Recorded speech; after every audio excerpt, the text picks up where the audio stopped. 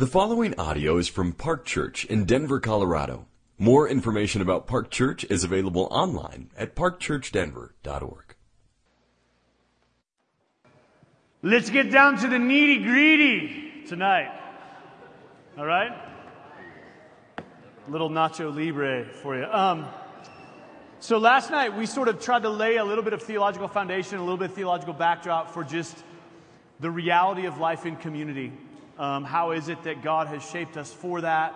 What are the key sort of aspects of gospel apprehension that really unlock our potential for living in the kind of relationships God intended?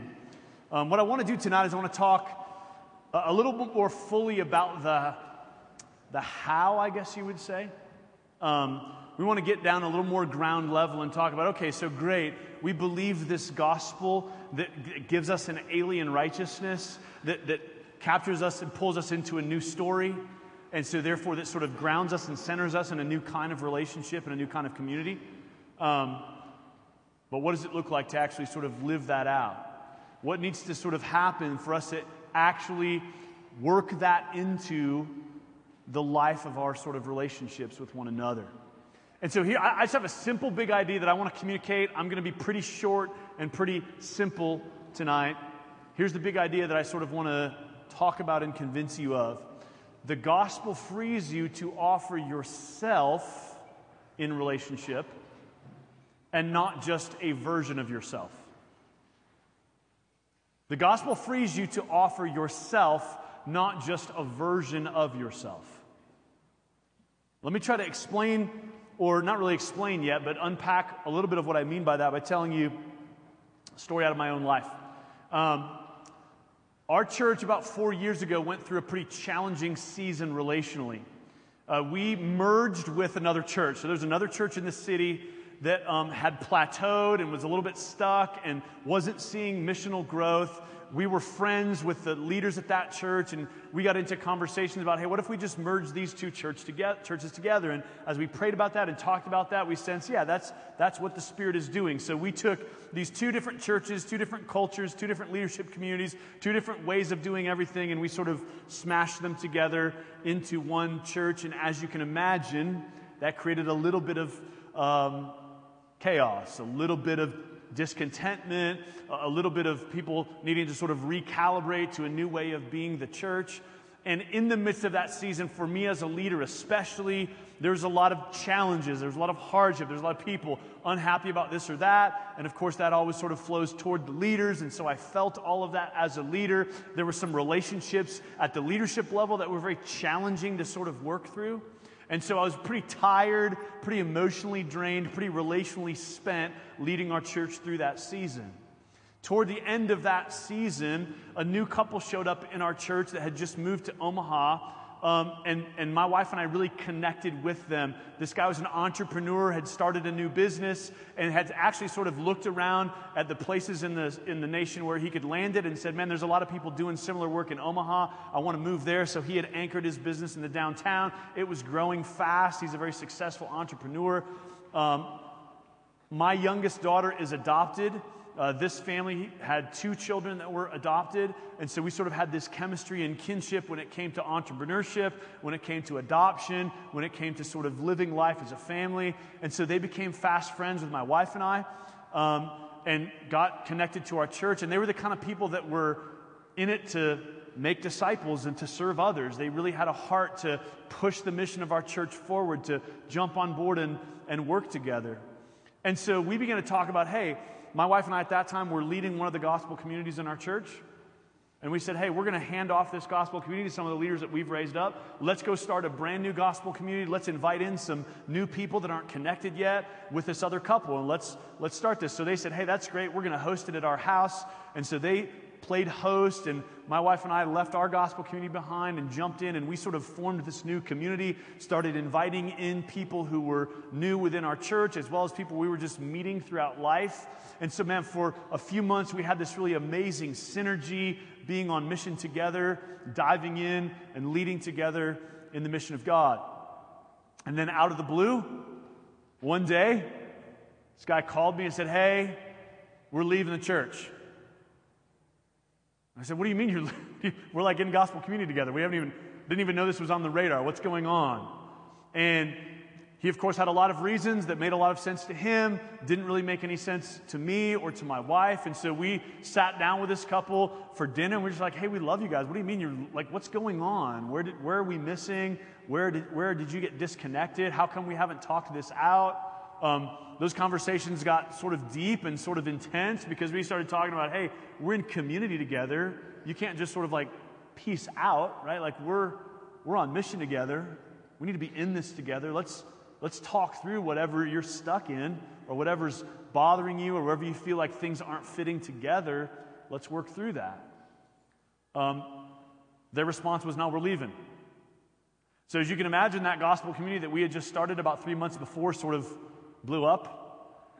Some of those people sort of found other communities to be a part of, but there was sort of this mass chaos when we showed up one night and we're like, well, this is our last night as a gospel community because these guys are leaving. And so as you can imagine, that created all kinds of interesting conversation. So here's what I did out of that. You realize as a leader, I'm coming out of a season that's been relationally challenging. We found this couple that both my wife and I really connect with and sort of developed a fast friendship with, and now they're bailing out. And for both myself and my wife, that was pretty difficult. We felt that pretty deeply. And we began to sort of react to that by sort of pulling back from relationship. By saying, man, maybe we entered into relationship too quickly. Maybe we didn't think this through. Maybe we thought we were on the same page but weren't.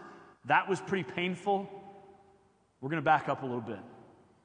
We're going to sort of step out of deep relationship for a season.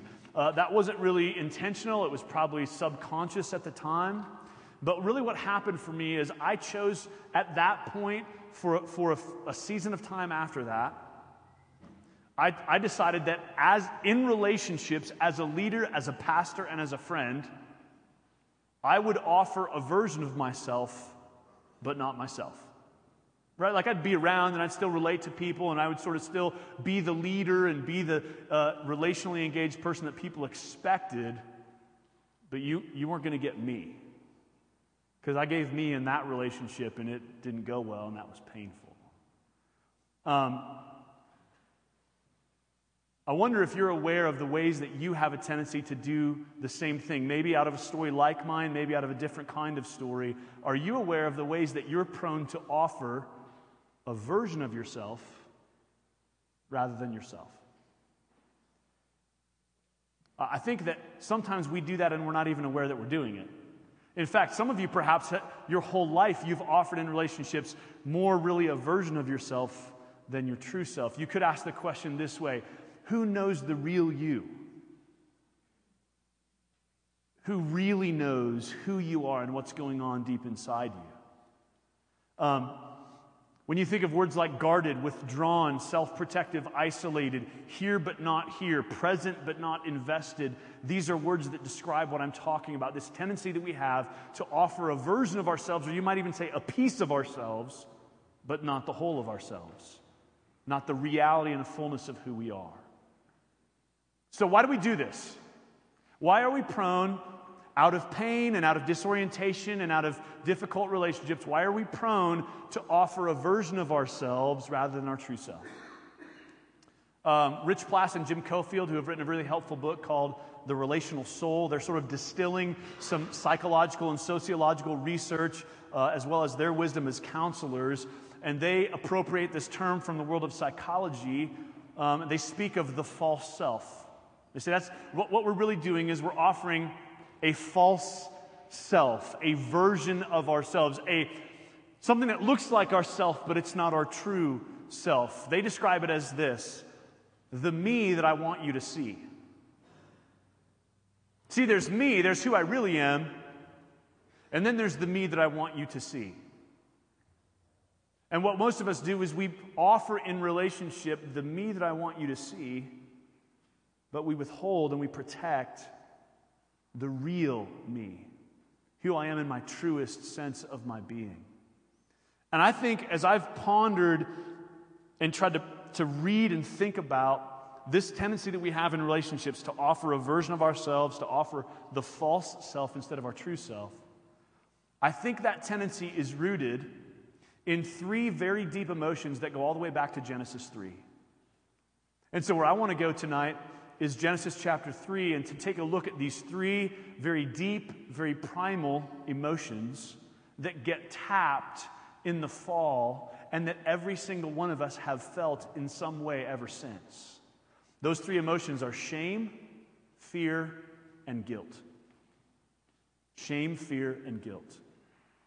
The false self is rooted in our desire to protect against and to avoid feeling shame, fear, and guilt. So you all know the story, Genesis chapter 3. Adam and Eve sin against God in the garden. And as we read the narrative that's given to us in Genesis 3 verse 7, we read this. Then the eyes of both were opened, and they knew that they were naked. And they sewed fig leaves together and made themselves loincloths. So contrast that with that idea Scotty camped out on last night at the end of chapter 2, the reality of being naked and unashamed, fully known, fully open before the gaze of God. What's introduced into the equation in Genesis 3? This sense of shame. Their eyes are opened and they realize, I'm naked, I'm vulnerable, I'm exposed. And their response is to sew fig leaves together and to cover themselves.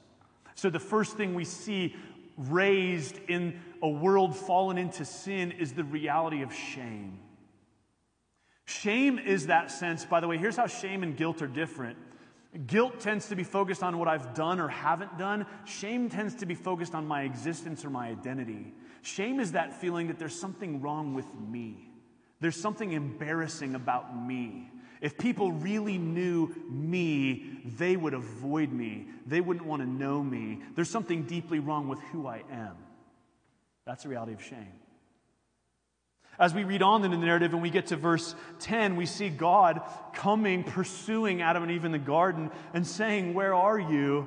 And verse 10, Adam says, "I heard the sound of you in the garden, and I was afraid because I was naked and I hid myself." So in addition to shame, we have fear, and this isn't a healthy fear. It's not the right kind of biblical fear of God that's commended in the Bible. Rather, this is a fear that drives hiding, that drives avoidance, that drives getting away from God, feelings of vulnerability. And God says in verse 11, "Who told you that you were naked? Have you eaten of the tree of which I commanded you not to eat?" And the man said, "The woman who you gave to be with me, she gave me fruit of the tree and I ate." And so again, we see this recognition of guilt and an immediate desire to sort of shift blame to the woman because after all, she's the one that gave it to me. There's an obvious awareness of guilt that I have, in fact, God transgressed what you asked us to do. Shame, fear, and guilt. These are introduced into the equation in the midst of the fall and have been with us ever since. And here's the reality. Every one of you in the room knows these three emotions, and every one of us here does everything we can to avoid them, right? None of us want to feel shame, fear, and guilt. And so we do our best to avoid them. We do our best to suppress them. We do our best to run from them. We do our best to cover them. We do our best to hide them. We do our best to avoid anything that might trigger those feelings or expose those feelings or make us confront those feelings. But make no mistake, those three feelings are at play in our emotional and relational lives. One of these is probably the driving force in how you relate to the world. For most of us, how we're wired, we tend to feel more squarely either guilt or fear or shame. They're all present in all of us, but we sort of have a tendency for one of these to be the driver in our emotional and relational world, whether we know it or not. So here's what I've learned about myself in the past few years as I've tried to engage what's going on in my soul relationally. And I'm going to use that story that I told you as an example. In me, the dominant driver is guilt. And so here's what I felt in that situation as that couple that my wife had gotten to be friends with and that my children had gotten to be friends with all of a sudden left our church and sort of abandoned the relationship that we had forged with them. I began to feel guilt, and the guilt in my head sounded like this. It's my fault that I got my wife and kids into this. The pain that they're feeling about this couple leaving is my fault, because if I'd been more discerning, if I'd asked more questions, if I'd really sort of vetted them more, if I hadn't jumped so quickly into gospel community with this couple, maybe they wouldn't have gotten as deeply engaged, and maybe these relationships wouldn't be so painful, and maybe my kids wouldn't be feeling the discomfort and distress of having friends leave the church. That's my fault. So for me, that situation triggered feelings of guilt. My wife's dominant register emotionally is shame. And so for her, it triggered a different set of doubts and a different set of internal dialogues. And for her, it sounded like this.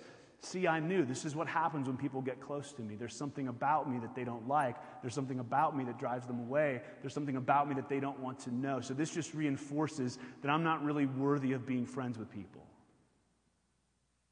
So it's driving deeply emotive things in each of us that sound a little bit different, but that are tapping into these very primal feelings of guilt and fear and shame.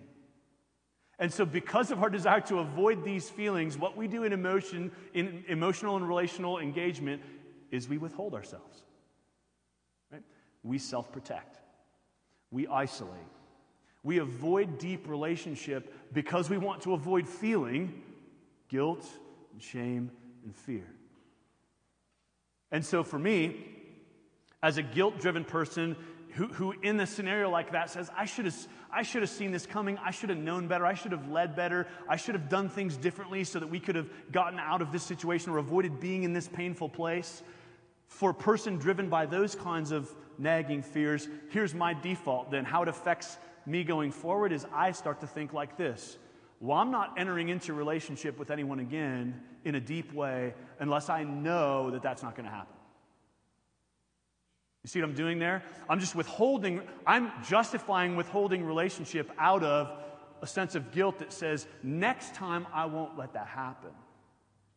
Fool me once, how's it go? Fool me once, shame on you. Fool me twice, shame on me. Something like that. That whole thing, right? I won't let this happen again. I'll withhold relationship until it's a sure bet that you're not going to leave, that you're not going to abandon the relationship, that we're in it for the long haul. Now again, was that in the front and center of my consciousness? Absolutely not. I can only tell you this was true in hindsight. But in situations of relational and emotional turmoil, that's the calculus that tends to be present in our thinking. I'll tell you another story from a young leader in our church. As I was sort of processing some of these things with him and some of the relational dynamics in his life, here's the story he told me. He said, when I was 12 years old, I was a pretty good baseball player, and I was playing on a little league team, and my dad was the coach. My dad was a guy I looked up to, respected. He was sort of the guy that, the man I wanted to impress and be like. He said, I remember an important game we had where I was at bat, and I was a pretty good hitter, and I struck out.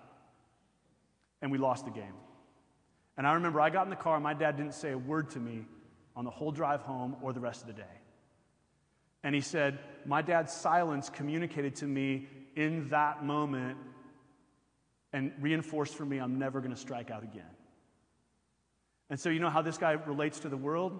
He doesn't try anything that he might fail at. And for him in our church, I was trying to get underneath, hey man, I think you have amazing leadership potential. I think you could really be a disciple maker. Why don't you step in more courageously to leadership? And this was where we got to. He said, man, because when I was 12, I made a decision I'm never striking out again. And so if there's a chance I'll fail at it, I'd just rather not try. You guys can relate to these kinds of stories. You know what the story is in your own soul that sort of anchors these feelings and that causes you to be okay offering a version of yourself, but not your real self, right? It's driven in these primal emotions, shame, fear, and guilt. So here's the simple truth I want to communicate to you and show you that it actually does change how we interact in relationships. Here's the good news, friends. The gospel frees us from shame. The gospel frees us from fear, and the gospel frees us from guilt. And the magic is not just in knowing that, but in actually believing it and stepping into situations where we might normally expect to fear shame, fear, and guilt, and believing the good news of the gospel in ways that set us free to move into relationship. Let me ground what I'm saying biblically real quick. The gospel frees us from shame. You know this. I'm not telling you anything you haven't heard in a sermon. But listen, 1 Peter 2, verse 6, quoting the Old Testament, "Behold, I'm laying in Zion a stone, a cornerstone chosen and precious, and whoever believes in him will not be put to shame." Likewise, the writer of Hebrews tells us that Jesus endured the cross, despising the shame, and sat down at the right hand of God.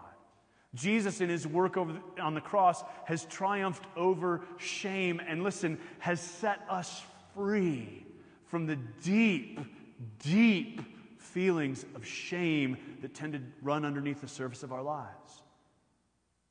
You're okay in Jesus. You're accepted in Jesus. You're not shameful or embarrassing to Jesus. The gospel frees us from shame. Likewise, the gospel frees us from fear.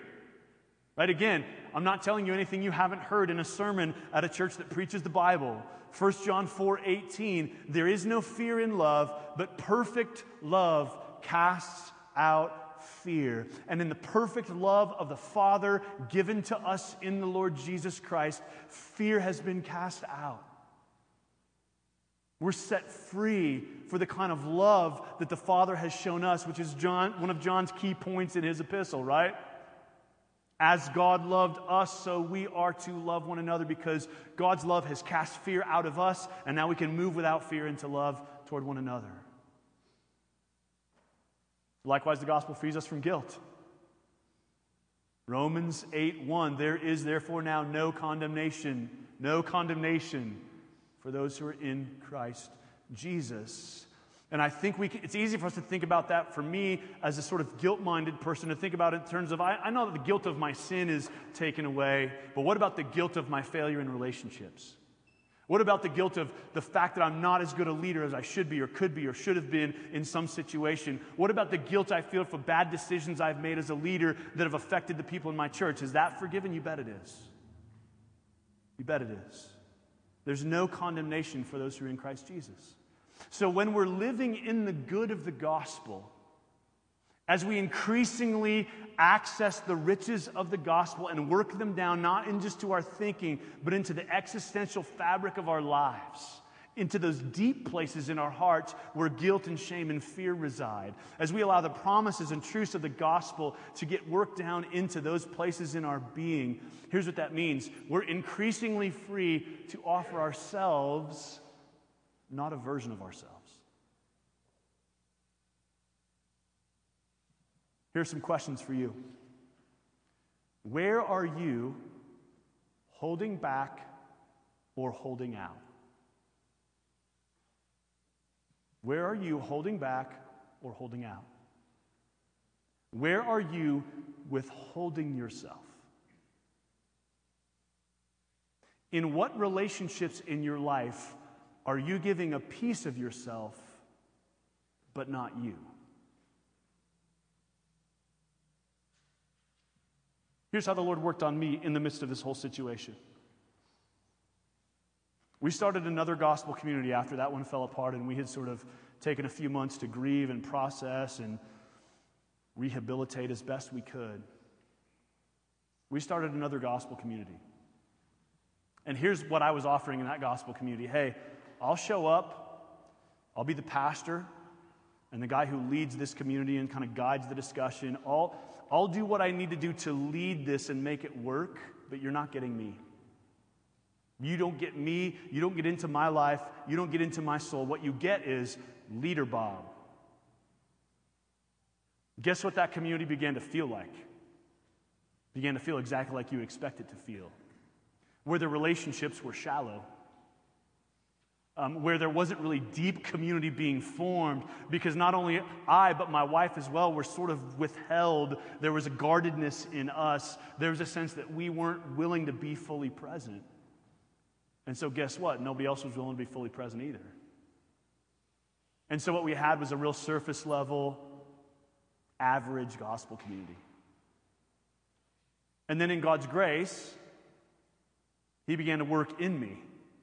He began to help me see some of these dynamics in my own soul, in my own being, and in my own presence, and began to help me believe the gospel in ways that brought actual freedom, in ways that helped me see, gosh, you know what I'm doing? I'm modeling for people the exact opposite of what I'm preaching.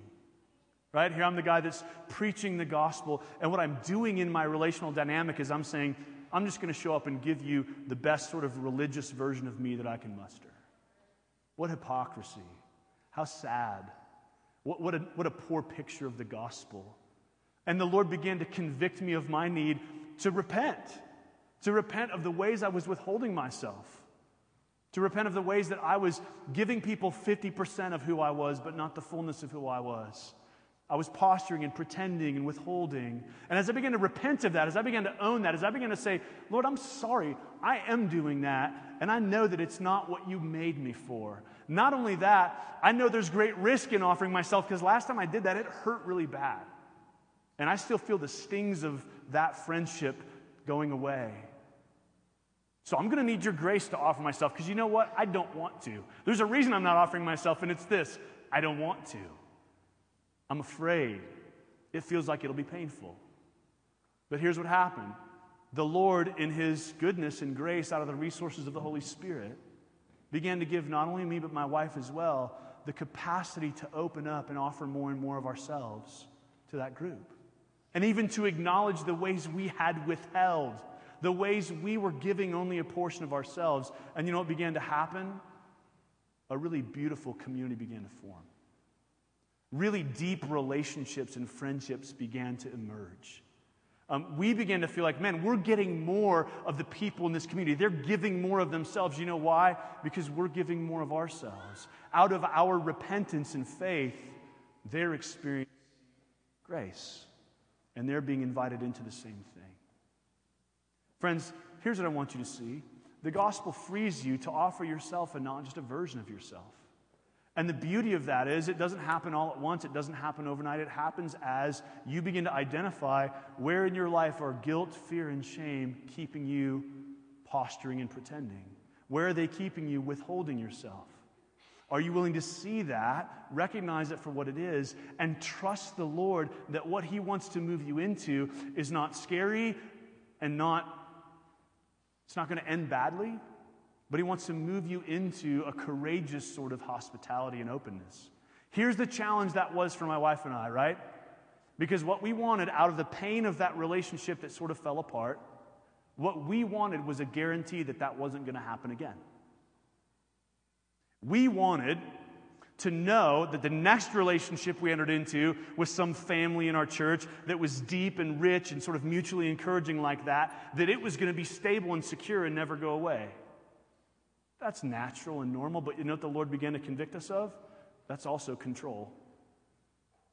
If what I'm saying is, I won't risk myself relationally, I won't give the fullness of myself unless I know that it's going to go well, you know what I'm really doing? I'm just playing God. I'm just saying, God, if you promise me everything will go fine, then I'll really invest faith. But unless I know how it's going to go, I'm not willing to trust you. And so as we began to repent of our lack of faith and just say, okay, Lord, we're wounded. We're coming out of difficult emotional pain. And we really don't want to offer the fullness of ourselves, but we need you to help us. We need you to grace us. We need you to free us to do that. That risk begins to feel a little bit more like trust, which is really what it is, right? Trust is always risky. Trusting the Lord is never without risk. It's never without challenge. It's never without some degree of a little bit of fear and trepidation, because after all, we don't have any guarantees of how it's going to turn out. But the beauty is, this is what the Spirit invites us into. This is what the gospel frees us for, is entering into the kind of relationships that are risky and yet deep, where we give the fullness of ourselves. So friends, here's what I'm saying to you. All of us are wired and affected by the fall, so that guilt, fear, and shame are present in us. But the gospel frees us from guilt, fear, and shame in ways that allow us to offer ourselves and not just a version of ourselves. And the most beautiful kind of community, the richest kind of community, the fullest kind of community, the healthiest kind of community, the most God-honoring, most God-glorifying kind of community is the kind of community that comes when a bunch of God's people really offer themselves and risk being as fully known as broken humans can be this side of glory with one another. And in that beautiful mess, we experience the beauty of God's grace transforming us, changing us, renewing us, and showing to the city around us the beauty of a community that knows its own brokenness and isn't afraid of it, but rather experiences the redemptive grace of God in the midst of it. Let me pray that God would increasingly make us that kind of a people.